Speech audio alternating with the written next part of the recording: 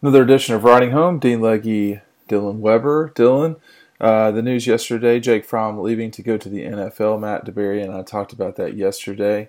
This strange, I don't even know how to describe it, situation with Cade Mays being in the portal, likely heading to Tennessee, according to ESPN's reporting. Yesterday was not a good day for Georgia's offense as it relates to the 2020 season. Your initial reaction to both of those things, and then we'll kind of take it from there.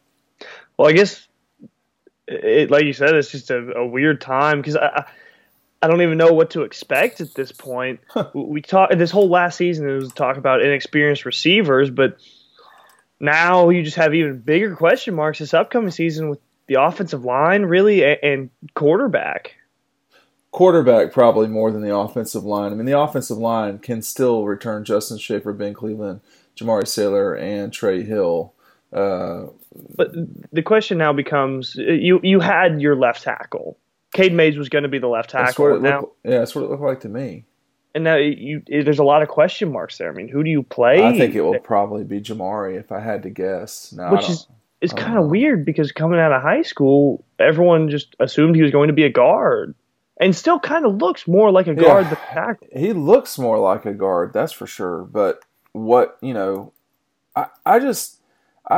gotten to the point now, 4 years into this, that I don't doubt Kirby's ability to, what pops into my head is get what he wants.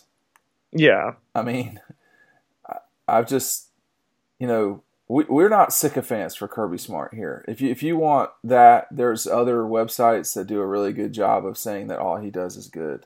We try to be a little bit more realistic about what how Kirby does and so forth. The program at Georgia, that goes for Tom Crean as well, and Greg McGarity, and whoever it is. But I just you can't tell me he didn't know something was happening there with Cade Mays. That you'd rather have Cade Mays than not have him, but at the same time, when has Kirby been caught with his pants down as far as everything's concerned? I mean, I don't know. Jamari's played. I mean, he started at right tackle. He'll probably start at left tackle now. Kenley leaving was a little bit of a was a little bit of a surprise to me, but there's a lot of things you can still do. If Clay Webb is a legitimate center, then you put him at center. You put Trey Hill at one of the guards, left or right. Warren Erickson would be another guard, apparently. Jamari would be your left tackle, and your right tackle could be, in theory, could be Ben Cleveland, if he comes back and survives the academic situation. So I'm not sure I'm as in much of a panic as everybody else is, but it's not the ideal situation. I mean, yesterday was not a good day for the offense. And one thing, too, and I'll toss it back to you, it kind of can't be both things, though. It can't be that, life can't go on without Jake Fromm, as the fan base or the vocal part of the fan base is right now, and yet the vocal part of the fan base from the South Carolina game on was, what's the deal with this guy? He sucks. I mean, it can't be both. So it's probably somewhere in the middle, and they're just going to have to go without a guy who has any experience. I think people wanted better from Jake Fromm, but I think as the season ended, especially in the Sugar Bowl, people realized that Georgia's best odds were in Jake Fromm's hands for next year. They weren't going to be in no disrespect to these guys, but they're not with Stetson Bennett or Carson Beck. Georgia's best chances at a national championship with what they had on the roster was going to be Jake Fromm, and I think people don't understand that. I think that's true, and I think that if they get a transfer in, I'm no longer a prisoner of, hey, something has to be accomplished this way. I've seen Oklahoma, Ohio State, Oklahoma in particular, get a quarterback who just really wasn't so hot at Alabama and get to the playoff. Now they got bitch slapped by LSU, but there's any number of ways to get to the playoff and take it from there. So I'm a little more bullish on 2020, I think, than most people are, because I realize that as good as this offensive line was this past year, the main person you're losing is not Cade Mays. It's Andrew Thomas. Yeah. That was the real problem there. Losing Isaiah, that hurts for sure. But the other thing is, too, I remember thinking in 2004 after David Green, David Pollock left, the malaise in that offseason couldn't have been more severe because people thought the program was over. They were like, well, it was David and David. And DJ Shockley looked horrible the last time we saw him play. That was against Georgia Tech in the weather. You can't know what the future will be. I know they're with unknowns. We do have a very significant known, though, and that's the defense. And they basically all came back. Well, and one thing we do know is that there's talent on this team. Oh, yeah. Maybe not experience. In defense, we know that for sure. That's a no question. But offense, too. There's plenty of talent on the offensive side. It's just experience at this point that they're lacking. The other thing, too, I mean, Georgia played in a national championship game with young players all over the field. I mean, when you're talking about the quarterback was a freshman, the right tackle was a freshman. DeAndre Swift played a lot at times, not in the national championship game necessarily, but you can do it with freshmen. It just can't be that your entire team is dominated by freshmen. That's going to be a problem. I don't know who the starting quarterback's going to be. I'm not going to get in that ball game. I have no clue. I've seen Stetson. I've seen Beck live. I've not seen Mathis live because he's been banged up with the head deal for a while.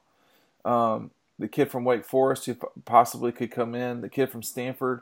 Those guys have experience as starting quarterbacks, not in the SEC, but they have experience as starting quarterbacks. I mean, it's something you can navigate. Jake Fromm came off the bench and guided them to a national championship game and did so without a lot of, without any experience, frankly. I mean, I'm looking at this national championship game team,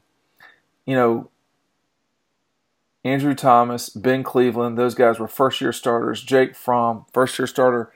Kendall Baker was a starting offensive lineman in the national championship game. I forget about that. Kendall Baker.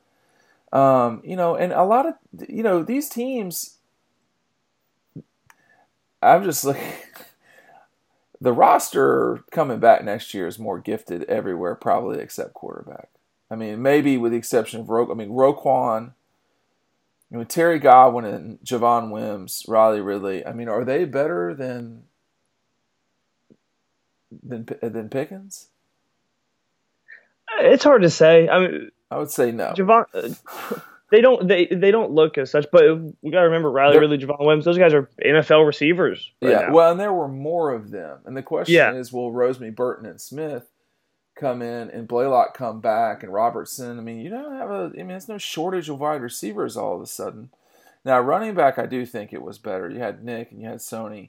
That's hard to deal with. You had two. No question. I mean, NFL, two first round quality guys. Ballers. No question the left tackle will be better. Ben Cleveland, could still be back. Jake Fromm, I think you're going to go backwards at quarterback. The left tackle, well, of course, the right tackle was Andrew Thomas. The left tackle was Isaiah Wynn. Those will not be better. The guards, in theory, should be better. I mean, you're talking about the return of Ben Cleveland as a senior and what should happen. And then with Kendall Baker, he's getting replaced by, with Justin Schaefer. Yeah, it could be Justin. It could be Warren Erickson. They're not out of options in these places, but it's the defense where it's pretty evident that they're better. Dominique Sanders was a good player. I'm not sure he would start now at Georgia. I don't know. DeAndre Baker, of course, was good, but then everybody else, John Atkins, Roquan was good. Bellamy, Carter, Tyler Clark, David Marshall, Malcolm Parrish, J.R. Reed, Aaron Davis. The defense next year will be better than that. And that's saying a lot. That really saying a lot because that defense is also filled with studs. That 2017 team? It was, yeah. Roquan was a monster. Right. He was a difference maker. But in terms of individual people on here, it would probably be Roquan and DeAndre. They're starting two guys in the back that were either in that on that team that were either walk-ons or transfers. I mean, J.R. Reed and Aaron Davis. Those were not guys a lot of people pursued. Dominique Sanders picked Georgia over Central Florida. So in terms of actual straight-up talent, everyone has to deal with rollover of talent. That happens. I mean, look at Alabama. That's just football. Yeah, I mean, do you think Alabama's sitting there going, hey, we're comfortable with what we're at quarterback? They might be more comfortable than they were had the kid never played, but the people are acting like that position is not settled. And I don't know. I don't think they might be. They're more secure than Georgia is right now, I guess but I don't think by much. I don't think Mac Jones is by any means some sort of huge difference maker. You don't have to be. I mean, Tua Tagovailoa was a difference maker. He never won the national championship as a starting quarterback. It's not just the quarterback. If it were just the quarterback, you would see Teddy. What's the guy's name that was at Louisville? I mean, you have to have more than just the quarterback. And the people that I know that are in the SEC that are not at Georgia, their thing has always been Jake Fromm is a very good quarterback, but what makes him a very good quarterback is everything surrounding him. And that's been their position for a long time. I think that the decision to leave, I don't think it's a simple one. I don't think it's black or white. There's a lot of gray there. I mean, if he comes back, does he improve his draft stock? It could go either way. If he had anything close to a season he had this year, then he probably wouldn't get drafted. I think that's true. Or at least it would be in be fifth, sixth, seventh round. You could also come back next year and he could be the number 3 guy. And that's at best because he's not being. He's not going to be the number 1 or 2. Yeah. Yeah. And those are two teams. Clemson, as good as they are, they would not be playing for the national championship without Trevor Lawrence. Period. They just wouldn't be. I mean, they wouldn't have beaten Ohio State. I don't know. I'm assuming they would have won all the other games they played. And LSU wouldn't be. LSU wouldn't be there either. But I almost, I hesitate to say one team is better than the other. I mean, I think LSU is more talented, generally speaking, than Clemson, which is really, Clemson has some stars. But on the whole, LSU has a pretty deep team, and they have developed guys. But back to the Cade Mays thing. It is strange, is it not? Am I going crazy here? Which part of it? There's a lot of weird. My biggest question, besides the thing with his dad, that's still just like what? Yeah. But the thing that confuses me the most is Cade Mays next year will likely be a first-round pick, bearing injury. What he was at, if he came back, played left tackle at Georgia, I think he would. I don't know if he would be a first-round pick, but he would be a top, 60 pick. Yeah. Yeah. That's a good question. To go to Tennessee or just transfer anywhere, to say you got to sit out a year and then play football. Not necessarily. Okay. I mean, there are no rules anymore. Yeah. But I guess I'm just comparing it to Luke Ford. It's like if Luke Ford was the only guy that got jammed, man. I mean, everybody. I don't get that at all. But everybody else seemed to transfer and play. Well, yeah, he had one of the best reasons compared to a guy like Tate Martell, who didn't even play. Yeah. But so he's got to leave and he's got to fight that and possibly sit out a year. Maybe not. Yeah. We'll see. But I don't know. It doesn't seem worth it to me if I was in those shoes. But then again, we don't know all the details. There could be something completely different. And so I don't want to say he's wrong for that, but it does seem odd. Well, I don't know what's wrong or right, but it's very strange to transfer to an in-division rival. I don't. That doesn't. But it's if I were Georgia, I would block it all I could. Yeah, I would agree. Period. I mean, there's no explanation for this. Unless there's something there's no explanation that I am aware of for this. I mean, if the kid is unhappy, that's not the same thing as just saying, Mac Jones can come be the quarterback at Georgia. I mean, give me a break with this stuff. I mean, I look, the NCAA is not good. There's nothing good about the NCAA in many ways, and I say that as a person who is an NCAA student athlete, as someone who served on the board of an NCAA school for almost 10 years. And the NCAA gets a lot of things wrong, and this particular rule, it just doesn't make any sense. I mean, what was the explanation? And I legitimately do not harbor ill will towards Justin at all. But what was the explanation for him leaving Georgia? That like, I mean, and then he just goes and plays at Ohio State. Okay, well, if that's what it is, that's fine, because that's going to a different conference. This isn't even going to a different conference. This is going to another institution inside your division. Georgia, yeah, we're not even talking the other side. No, Georgia and Tennessee are in a cartel. They play each other every single year. They are making money left and right, and there's got to be some rules. I mean, there are rules in the mob. You would think that in these cartels that the SEC and ACC and Big 12 he's not transferring as a grad student. He's just transferring. And it's just, I don't know the kid, and I don't have a single thing bad to say about the kid. If I've said something bad, maybe you'll remind me. I don't know. But this process makes no sense.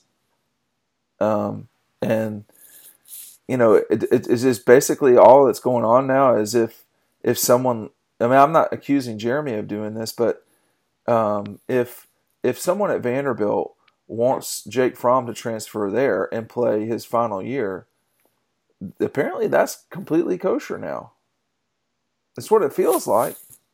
Yeah, the rules of transferring, and especially with quarterbacks, it seemed like last year, it seems very much more lackadaisical and just kind of whatever you want to do, as long as you present a half-baked idea, then it seems like you can get that waiver. Except, once again, in the case of Luke Ford, where it's just, you literally look at it and you're just like, what the hell? Like, yeah, that's the one that, I mean, Luke Ford's grandparents were, I mean, that go ahead, explain that situation.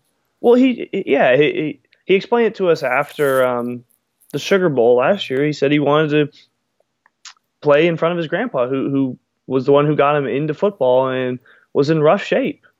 Couldn't travel to these games in Athens or anywhere in the South. So he wanted to go back to Illinois, not a football powerhouse by any means. No. Because he wanted to play in front of his grandpa. And the NCAA said, haha, too bad. Like, you kidding me, man?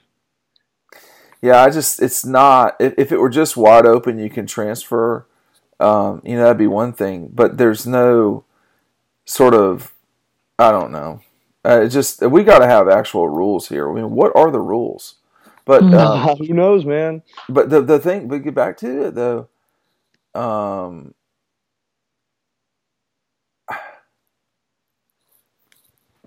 At what stage has Kirby Smart not gotten what he wanted? I mean, you look at 2016. Who did he bring in? Mo Smith, NFL football player, transfer from Alabama. 2017.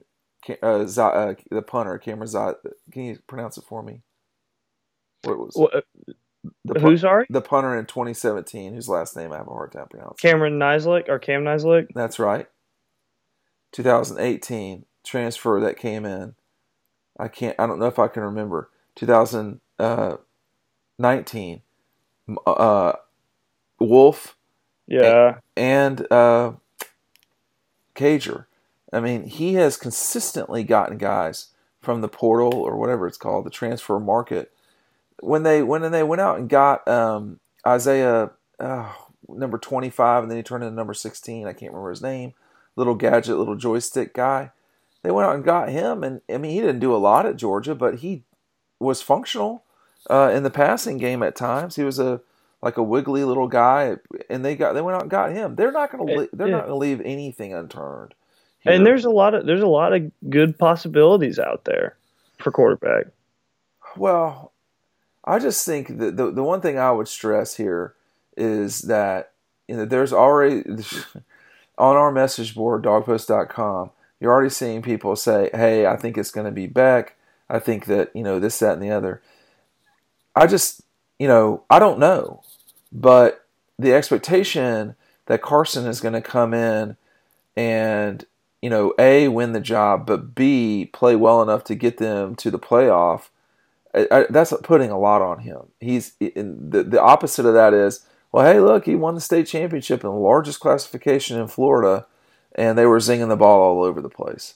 So my thing is the expectation level has got to be realistic here. A transfer would probably get them closer to the playoff if you just take a step back. But there's no telling, Dylan, who the transfer would be, A. B, if they would be the starter the entire time. There's no way to do this. I mean, look at the way Clemson won the national championship last year by starting a guy who was just not good, getting halfway through the season, and then turning it over to the guy that they thought was special. Then they win the national championship. Georgia, 2017. Kid they think gets special, hurt the first game. Kid that no one really suspected gets in the national championship game, loses to a team where they thought the guy coming back was the guy. He gets replaced in the middle of the game by a guy who no one knows really who he is nationally. He makes a miracle throw, and all of a sudden, 2 years later, he's a first-round draft pick probably. There are no straight paths in this thing. They just don't exist. So, we can't know. I mean, this and dude, it looks like this year a guy that really wasn't that great in 2018, good but not great. This guy's lighting the world on fire. And what's changed? I guess the coordinator. Yeah. I mean, you can't see it coming sometimes. Sometimes you can. But if we could all see it coming, Clemson and Alabama would be playing for the national championship, not Clemson and LSU. So, that's all I got to say about that. Further comments, Dylan, about this wild week at Georgia so far? I mean, think about it, man. In 7-day span, won the Sugar Bowl, got two 5-star guys committed to them and signed. This is not football, but won a huge game at Memphis, number 9 Memphis for the basketball program, which sends them on the path of the NCAA tournament. And then you have Jake Fromm turning pro, Robert Beal going into the portal and then getting out. He's a survivor. Then you have this wild stuff with Cade Mays. This has just been a very busy week.